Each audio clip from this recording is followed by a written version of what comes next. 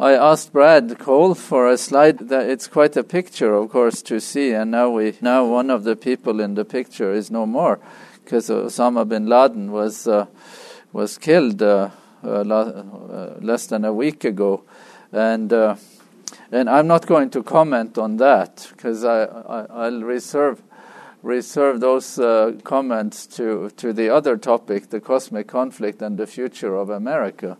But it just occurred to me that you have a striking that this was quite a striking idea, and if it is true that God is reaching out to everybody, how does He do it?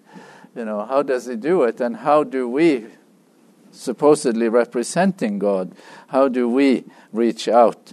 How do we do conflict resolution? And it doesn't follow that everyone whose feet have been washed by Jesus becomes a follower of Jesus, but it does seem to be a policy on the part of Jesus to wash people's feet, including the feet of His enemies, and even known enemies, even those who are plotting against Him, and it is known to Him that they're plotting against Him. He seems to be doing strange things.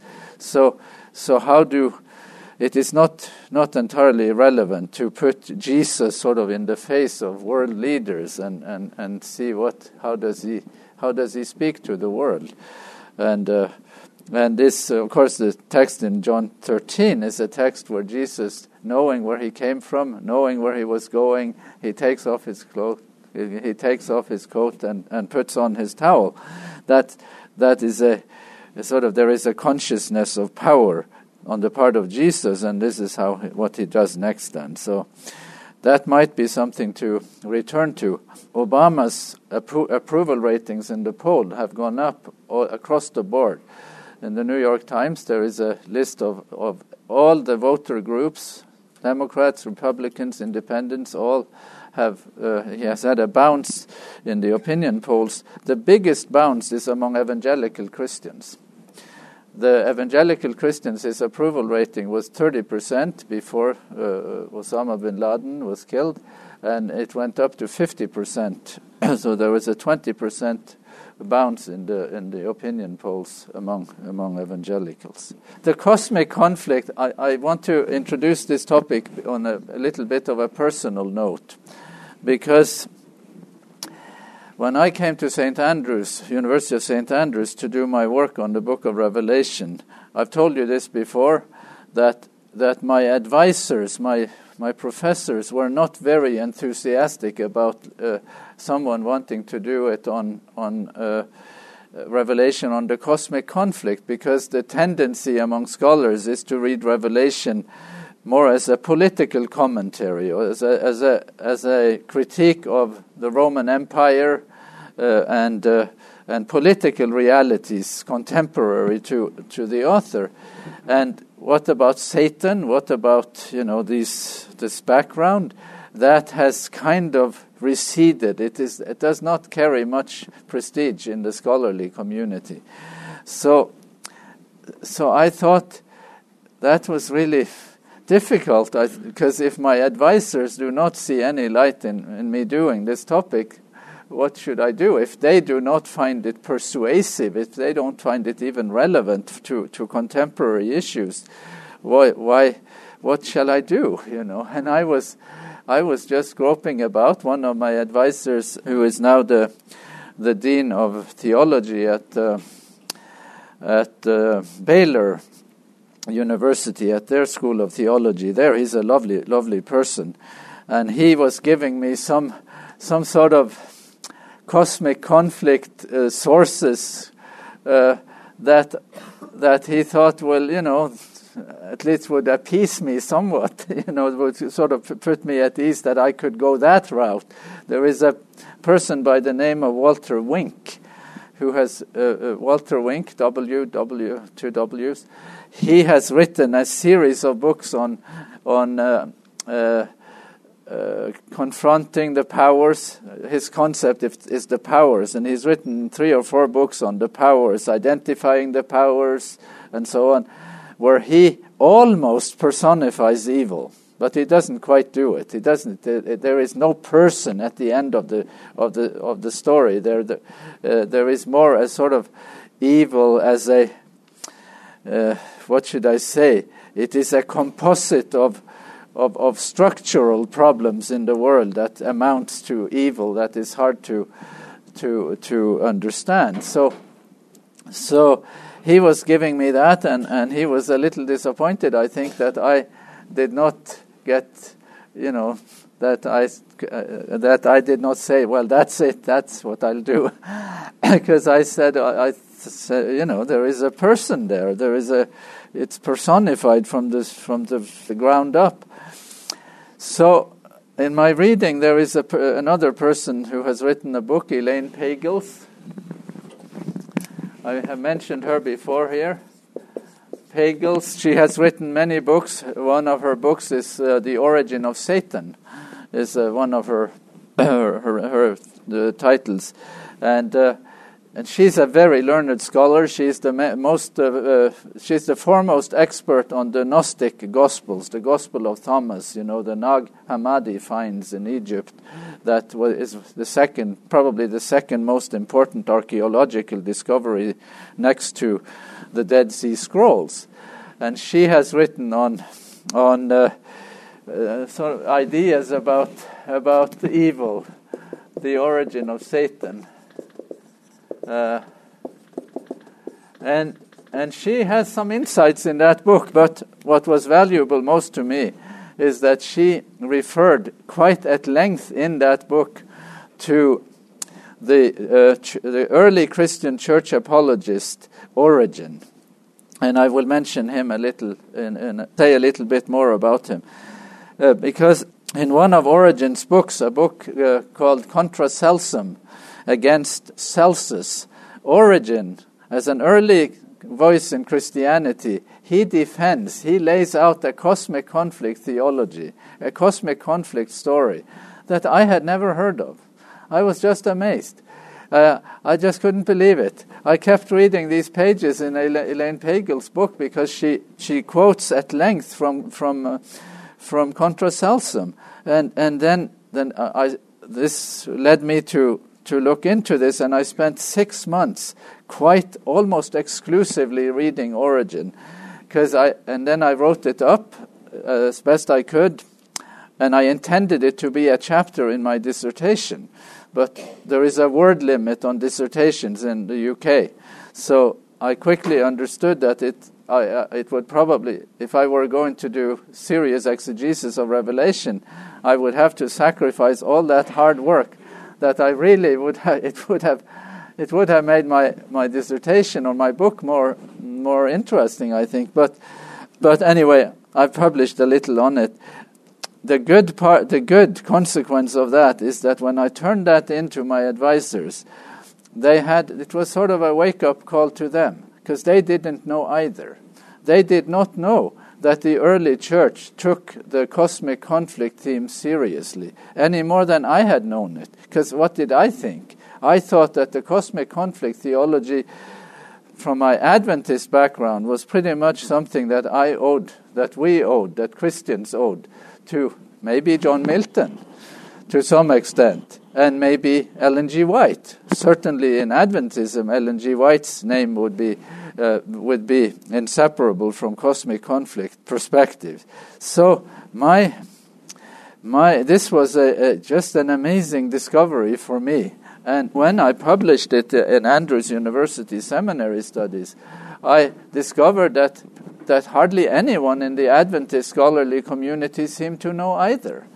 They just seem to not have gone there and explored this. Now, there is a reason for that.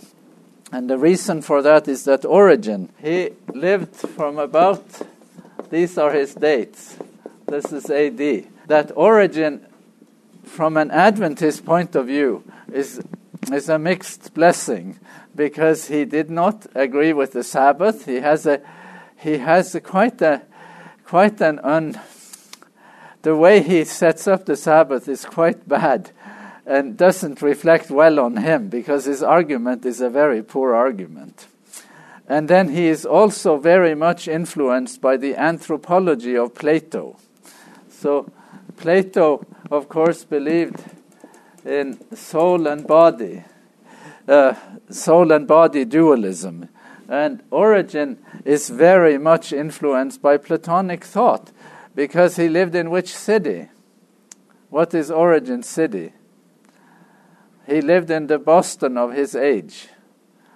The Boston, then I think about Harvard and MIT. I think about it as the educational capital of that world. And the educational capital of that time was which city? It was Alexandria in Egypt. Alexandria in Egypt for a couple of 100 years before the time of Jesus, and for a couple of 100 years after, for 300-400 years, Alexandria is the go-to place. If you really want to get, a prestigious degree, you go to Alexandria. And this is where Origen grew up. And so Plato, of course, did not live in Alexandria, but I will just sort of justify the skepticism toward Origen to some extent. Here is Plato, and he dies about 350 BC, and then the way Plato transmits his influence to Christians is partly because of the Hellenistic environment, that you live in a world, you live in a Hellenistic world, you live in a world. What sort of world do we live in today? We live in an Americanized world. We feel the influence of America everywhere. You go to Tibet, you go to Afghanistan, not just because there is war in Afghanistan. You go to Norway, you eat in McDonald's, you wear blue jeans, you listen, you watch American movies. We live in an Americanized world where you cannot escape American culture. If you stood on your head, you just can't get away from it. And that's how it was in the Hellenized world, too. You couldn't get away from Hellenistic influences. And Plato was part of that influence, and he transmitted his ideas into Christian thinking through a Jewish thinker in Alexandria by the name of Philo. Philo's dates are similar to the dates of Jesus and the Apostle Paul. But Philo did not know Jesus. He did not know the Apostle Paul. And they, vice versa, they did not know of each other. But Philo is a Jewish intellectual in the city of Alexandria who is thoroughly influenced by Plato's anthropological dualism, that there is soul and body, that we are divided in two pieces. So Philo believes in the immortality of the soul. Origen also believes in the immortality of the soul and does it in a big way. He is the most dualistic of all the church apologists. And Adventists hold such a grudge against Origen for that reason, that it doesn't matter what else he could say. What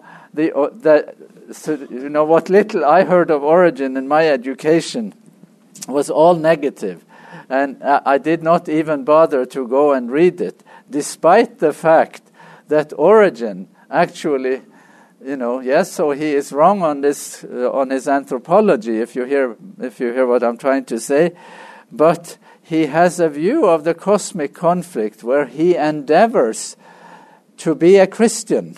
He endeavors to be a Christian in his anthropology too. He just doesn't understand it. He just can't see it because the worldview, the conceptual framework, the way people think in his days, you really can hardly escape thinking that there is soul and body, and the soul outlives the body, and so on.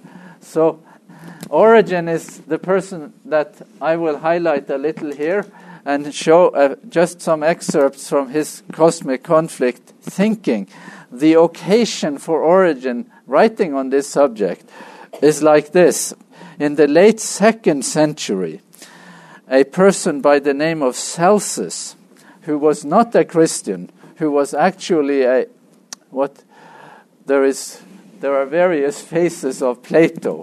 Plato is the most influential philosopher of all time. In Adventist circles, we don't do much philosophy. but we neglect it to our detriment, probably.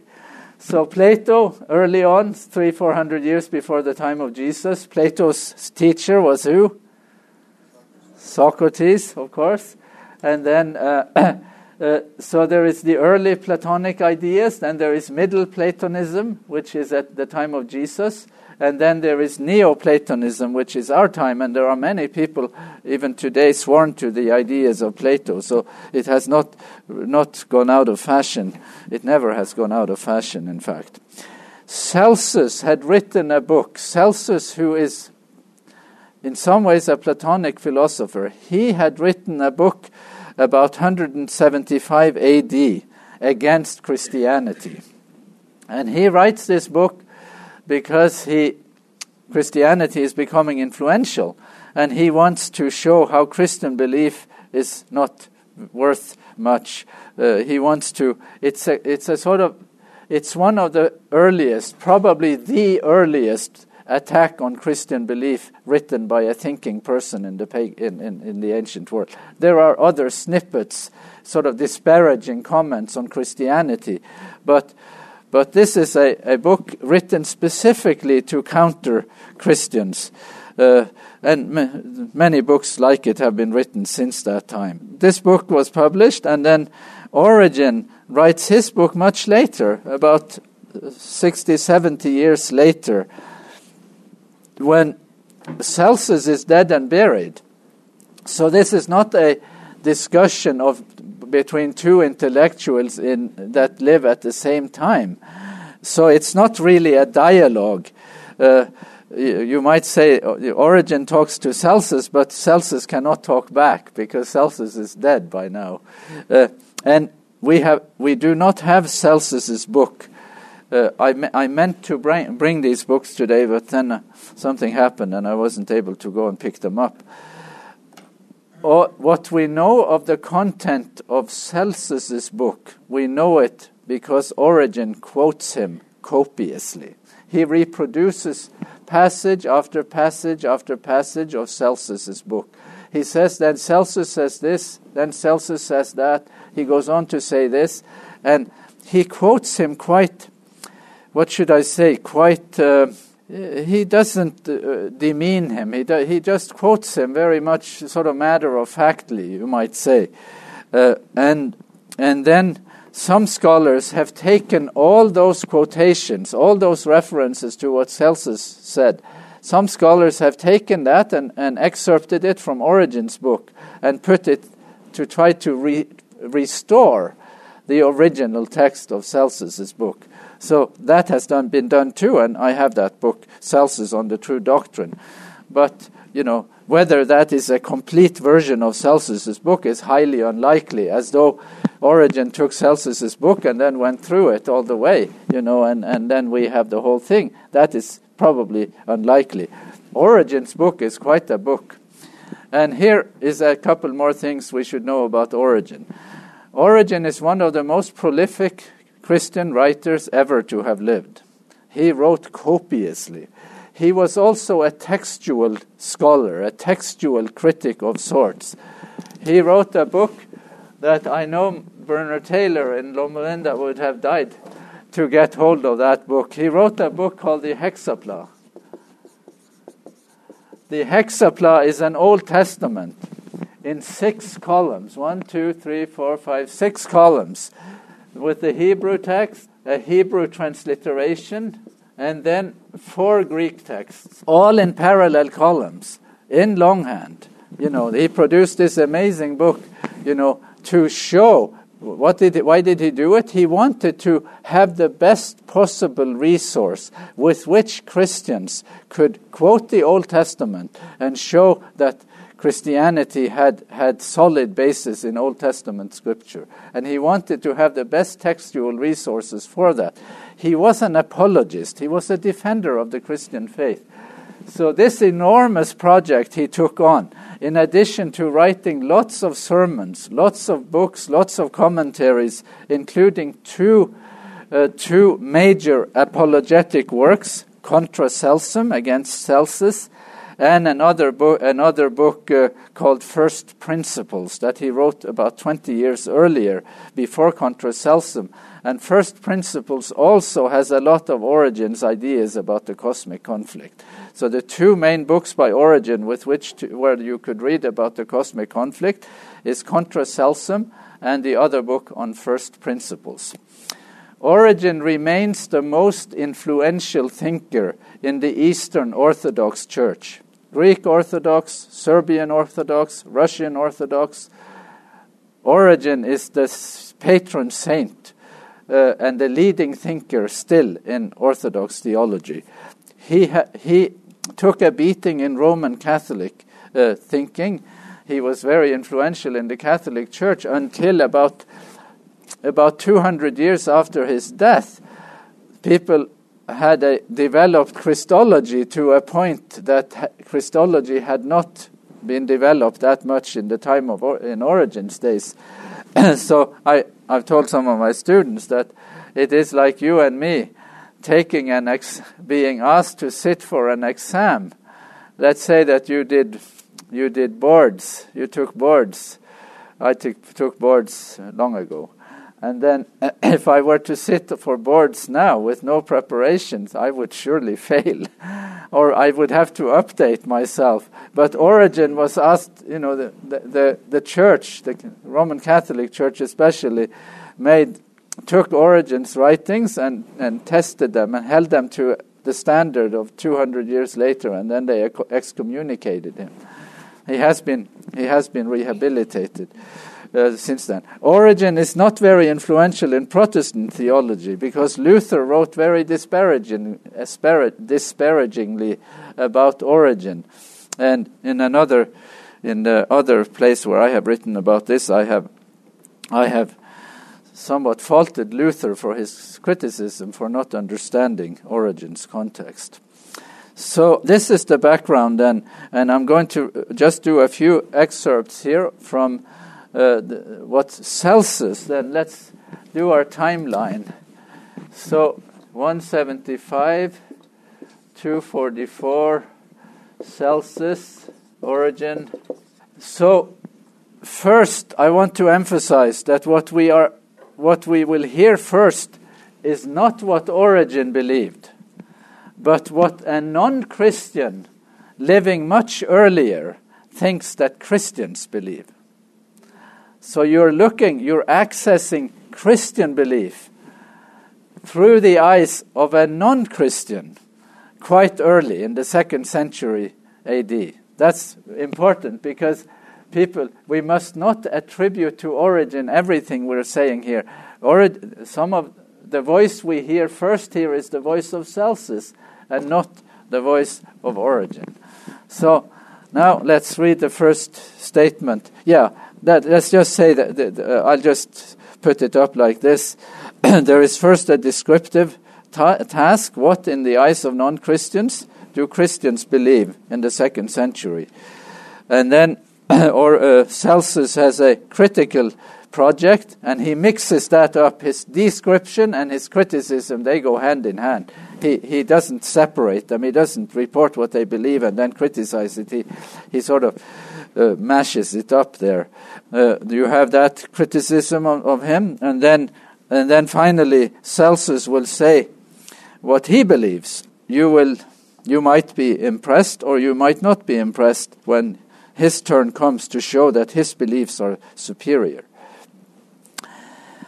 So maybe one of you could read this statement from Celsus. This is our first thing that relates to cosmic conflict ideas. Their utter stupidity, the Christians, can be illustrated in any number of ways, but especially with their misreading of the divine enigmas and their insistence that there exists a being opposed to God, whom they know by the name of devil, in Hebrew Satanas, for they refer to one and the same being by various names. So what is Celsus saying here? Christians are not very intelligent. They are stupid. And then he has to prove, what is it? By their insistence. It's not just like that is a peripheral idea. So Christians are not very intelligent, and the lack of intelligence shows itself in what? That they believe that reality has a triangular shape. There is God, there is divine reality, there is human reality, and there is a non-human reality. By their insistence that there exists a being opposed to God whom they know by the name of devil, and then that's the Greek, diabolos, and the Hebrew is Satanas. So what do Christians believe in the 2nd century according to the Observer? Well, that's what they believe. They believe that there is a sort of cosmic perspective to good and evil. That's what they believe. That's what he's saying, and he's calling that stupid because he, as an educated philosopher in the 2nd century, does not believe that. So there is a being opposed to God, and that in terms of what God is up against, what happens in human reality seems to some extent to be less important than what is happening in non-human reality. That being that is opposed to God is not you. It's not me. It is someone who is not a human being. It is a being of a different order. You see that? That is kind of sort of coming on to the subject. Yes. Well, there is a lot of diversity to Greek belief at this time, but educated Greeks at this time, or people who by the 2nd century A.D., there is still polytheism. There is still, in many ways rampant polytheism. But among the educated elite, they are not polytheists anymore. There is a sort of rudimentary monotheism even in Socrates. And when he is put on trial, hundreds of years before the time of Jesus, one of the charges against him is that he is proclaiming new divinities, that he is changing the pantheon, you might say. So for Celsus, we should not hear him saying he represents a point of view, and that point of view is not necessarily a polytheistic point of view. It is more likely a monotheistic view, and where God is very much the sovereign.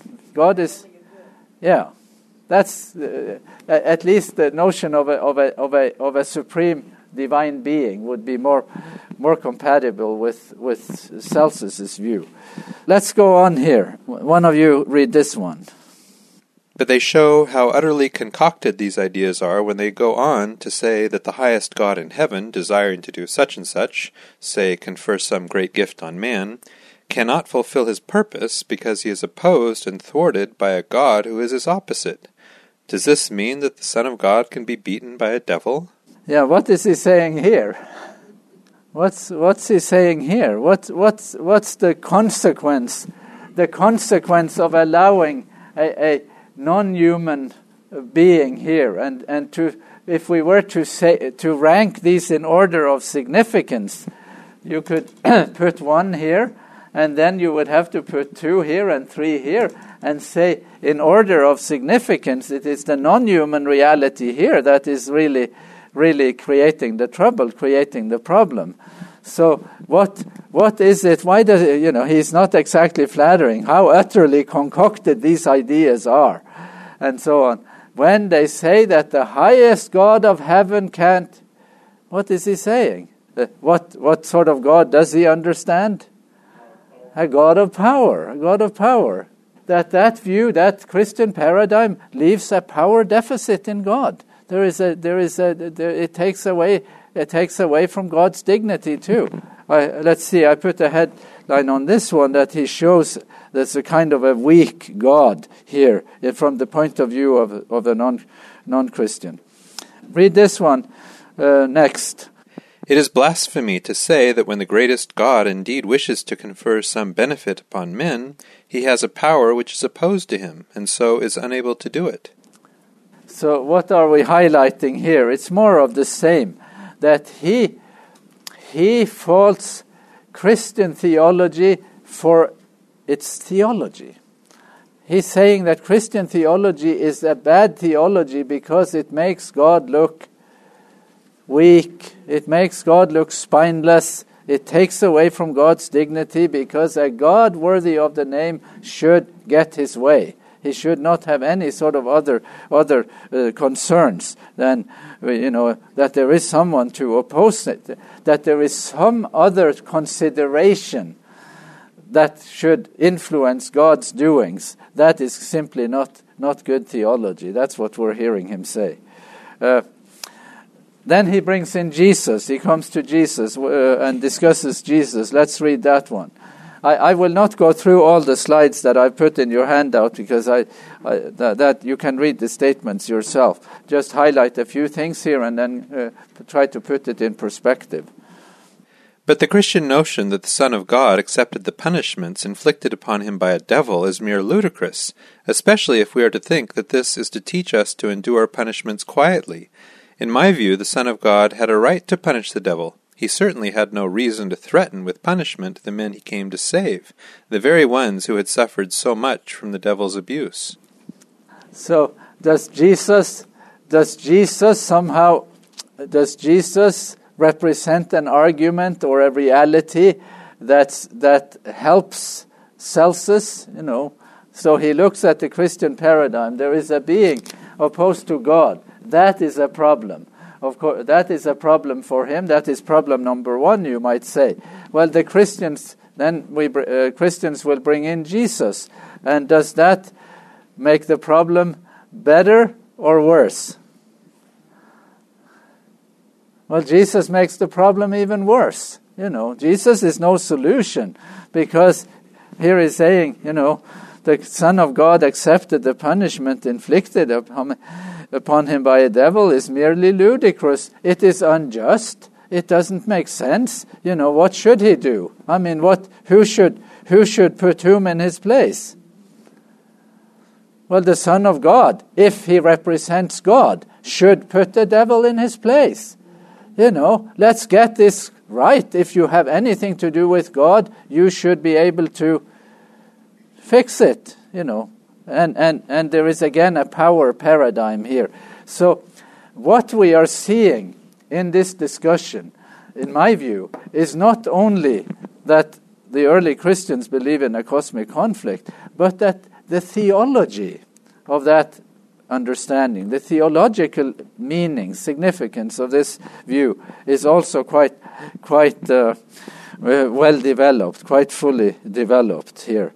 And so all of these things get put on their head, or on its head, in the Christian view. Jesus then is an ungodlike figure because he submits to suffer abuse by powers that are much less good than he is, as it were. Let's read this one. It is mere impiousness, therefore, to suggest that the things which were done to Jesus were done to God. Certain things are simply, as a matter of logic, impossible to God, namely, those things which violate the consistency of his nature. God cannot do less than what it befits God to do, what it is God's nature to do.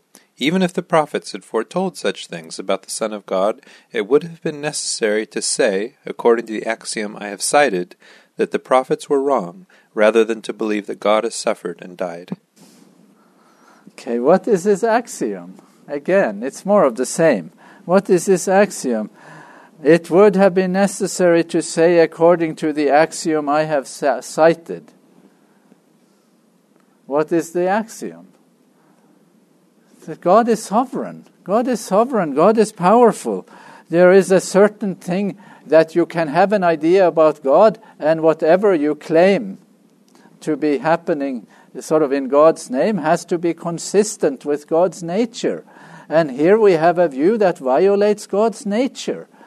And it violates God's nature specifically in what field?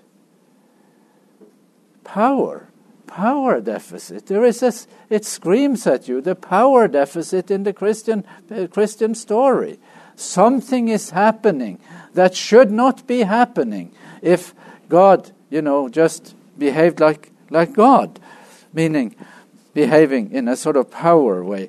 So Celsus understands God primarily in a power relation. And that is the big difference. That's the big misunderstanding. And then Origen will answer him in a moment. So, but aren't these amazing statements?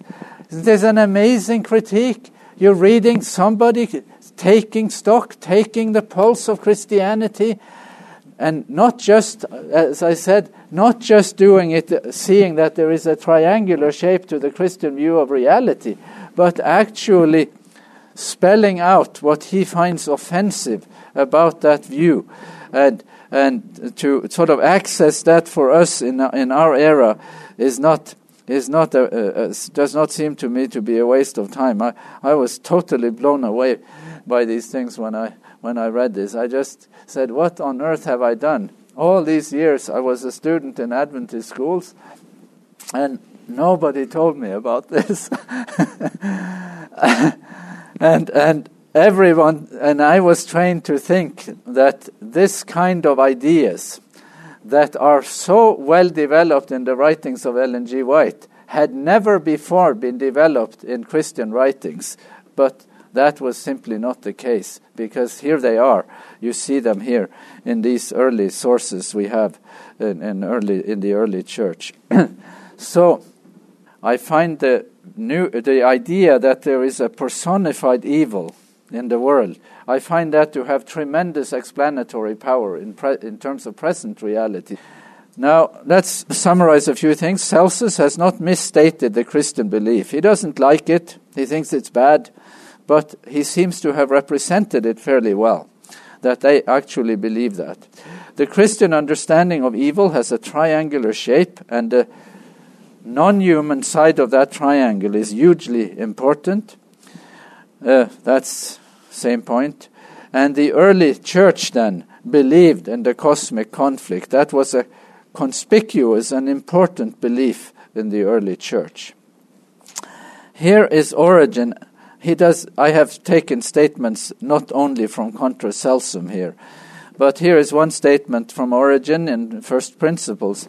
The name devil and Satan and wicked one is mentioned in many places of Scripture, and he who bears it is also described as being the enemy of God. This is, so he has that belief. Here is a statement from a commentary on Romans. And Romans 5, if you read Romans 5, you will see that there is nothing there that will tip you off to Satan or anything like that. But Origen has this cosmic conflict perspective. It sort of comes into his theology everywhere. So here in a comment on Romans 5:10, or is it Romans 6? I can't remember now. Maybe it is in Romans. It's in Romans 5 or 6. He makes this comment. He who was Lucifer and who arose in heaven, he who was without sin from the day of his birth, and who was among the cherubim, was able to fall with respect to the kindness of the Son of God before he could be bound by chains of love.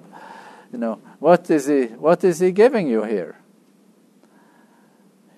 What's this? This is a shorthand biography. This is the bullet point biography of the cosmic conflict, of the non-human reality in the cosmic conflict. He who was Lucifer, who arose in heaven, who was without sin, who was among the cherubim, was able to fall with respect to the kindness of the Son of God. Now, this is a shorthand narrative of the cosmic rebel, and you can hear allusions to various texts in the Old Testament there, can't you? It comes here completely gratuitous in a commentary on Romans 5 or 6. So I have said here that Origen's view has a narratival structure, because Celsus will argue against Origen, against Christian belief as a philosopher. But Origen does not want to argue as a philosopher here. He just merely is telling a story. And sometimes I ask students, what's the difference between narratival and philosophical logic? So I'll ask you that too. Well, that's a great expression, isn't it? Because being bound by the chains of love is a metaphor in Origen. Origen does not think that you should ever be bound, because he thinks that a relationship between a human being and God should be a relationship of freedom. So chains of love is in some ways an internally inconsistent expression, because love does not do chains, So chains of love must be the chain of freedom, in a sense. It is an expression that doesn't really, you see what I'm trying to say? It is an internally inconsistent. It's a metaphorical expression. It means that you are bound tightly, but you are bound in freedom. That's what I would say. You're bound, in obligated by something that might seem like chains, but it is the chain of love, as it were.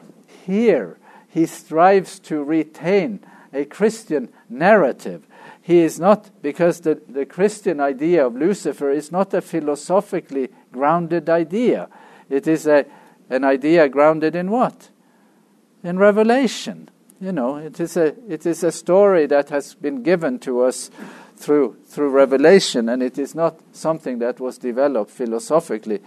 I just wanted to do the part on the narrative there. So anyone want to explain the difference between philosophy and narrative? I'll tell you what narratival logic is. The example I use is I ask a student, what did you do this morning? So I'll ask you, Brent, what did you do this morning? You went for a walk? Uh-huh. You got up? Yeah. You got dressed? Uh-huh. And then you went for a walk? Uh-huh. And then did you drive here or you walked here? Uh-huh. Okay. And now you're here. Now why is he telling us this? Why is he telling us? What? Well, this is like a coercive interrogation, He is telling us that because that's what happened. And that's narrative logic. Narrative logic is simple. It tells you what happened. It doesn't say any sort of, you can ask questions. We can ask you why, and you can explain certain things to us. But narrative logic begins with narrative. It does not begin with a philosophical question. Now, does it give rise to questions? Isn't it strange that these things happened?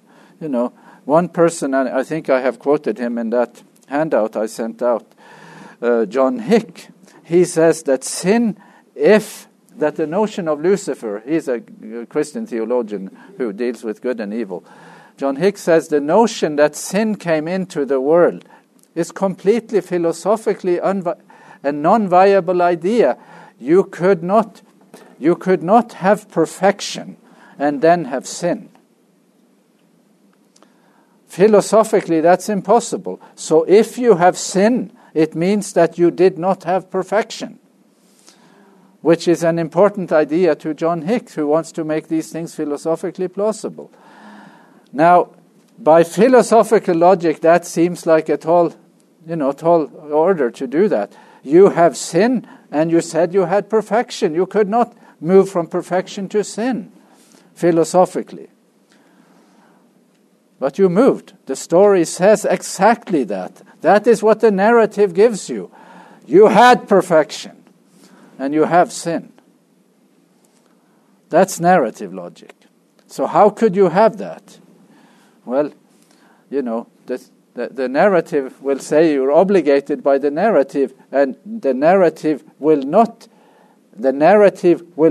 take a no from philosophy. It will not be defeated by philosophy. It will hold philosophy to the narrative, to the narratival parameters. The story is like this. Okay, now the sources Origen has are sources familiar to us. The way he argues for the relevance of Isaiah 14 and the relevance of Ezekiel 28, it's priceless. I really recommend it. the way he argues and says, can't you see that this is more than a human phenomenon? And he argues that, and I wish modern theologians who disagree with Origen on this point, I wish they would read it, because Origen has a very excellent argument there. And then he says there are lots of texts there, and those of you, if some of you have not been on our mailing list and would like to receive that background reading I sent out to those who are on the mailing list, please let me know, and I will send it to you too. These are. So I'm just going to skip by these now because I want to go to I'd like you to do some of this reading on your own. Now quickly to Celsus. When we come to Celsus and Origen discusses what Celsus is saying, how does he explain evil? Well, first of all, he explains it philosophically. And then he says that evil resides in matter, not in choice. There is evil in the world because there is material reality. That's a Platonic idea. So here Celsus is showing his Platonism. And then he says that evil has always existed in the same amount.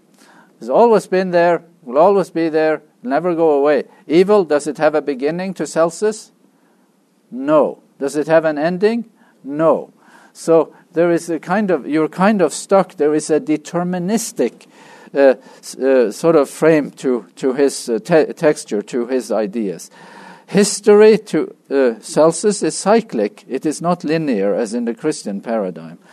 And his outlook is deterministic and very pessimistic. And I say in my critique of Celsus, I say that he goes up with a bang and comes down with a whimper, because he makes you think that he is going to give a very superior explanation.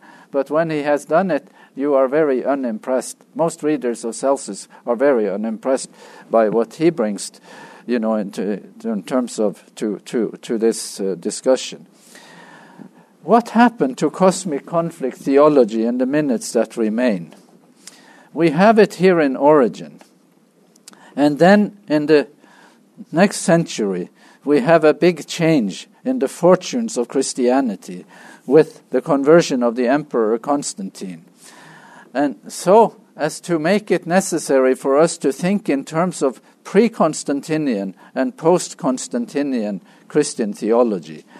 The first great theologian or church person after Constantine is Augustine, who was also an African, whose influence is greater than Origen's by far, from our times.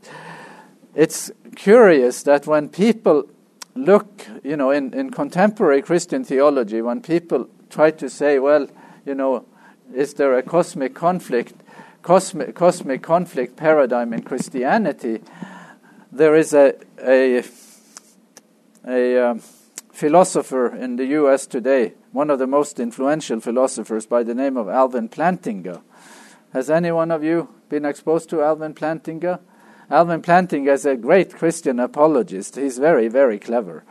I want to avoid him. He's just very clever. and has many interesting ideas. But when he wants to discuss cosmic conflict perspectives as a theologian, it is quite revealing that he goes to Augustine and not to Origen. Even though in Augustine, the narrative, the cosmic conflict narrative is bleached. The colors are fading. It is not it's not such a strong sort of take it or leave it narrative anymore. It is more a philosophical idea. And here, Origen, in the days before Constantine, Origen represents a Christian community that is persecuted. They are a persecuted minority, and they really need freedom. They need to argue the right to belief, to have their beliefs. They need freedom of conscience. They need so you might say that the political context of Origen and his theology fits very much into that cosmic conflict idea. Now, when Augustine comes in, he says that sin came into the world because there is freedom. Because he also argues from a cosmic conflict perspective. But if you ask Augustine, will you allow me to follow my conscience? What will Augustine say? If you ask Origen, will you allow me to follow my conscience? Origen might say, you are choosing a belief that is a very bad belief, you shouldn't do it. But will he let you do it? Origen will let you do it. He has no choice. His theology gives him no choice, and he has nothing else with which to work. Now, when you come to Augustine, Augustine will say there is sin in the world because there was freedom. But if you ask him, will you let me follow my beliefs, the dictates of my conscience, Augustine will say, for your own good, I will coerce you to change your beliefs. Because Augustine does not really believe in freedom. He doesn't believe in it as a reality in the present. So here is the deal. What happened to cosmic conflict theology? Well, we forgot Origen. He disappeared. We, in many ways, forgot Constantine too. And we are all left with Augustine. And we are left with the sort of worldview, with the sort of context that fits a post-Constantinian world without really knowing how it was before or who they were, those who thought before this time. Cosmic conflict theology looked like this: God, human beings, and a third reality. And then it shrunk, it changed to become like this: only God and human beings mattered. There is a sort of two-dimensional, or the third corner of the triangle was lost. Cosmic conflict theology is very detrimental to any notion of coercion. So I'll give you my paradigms here.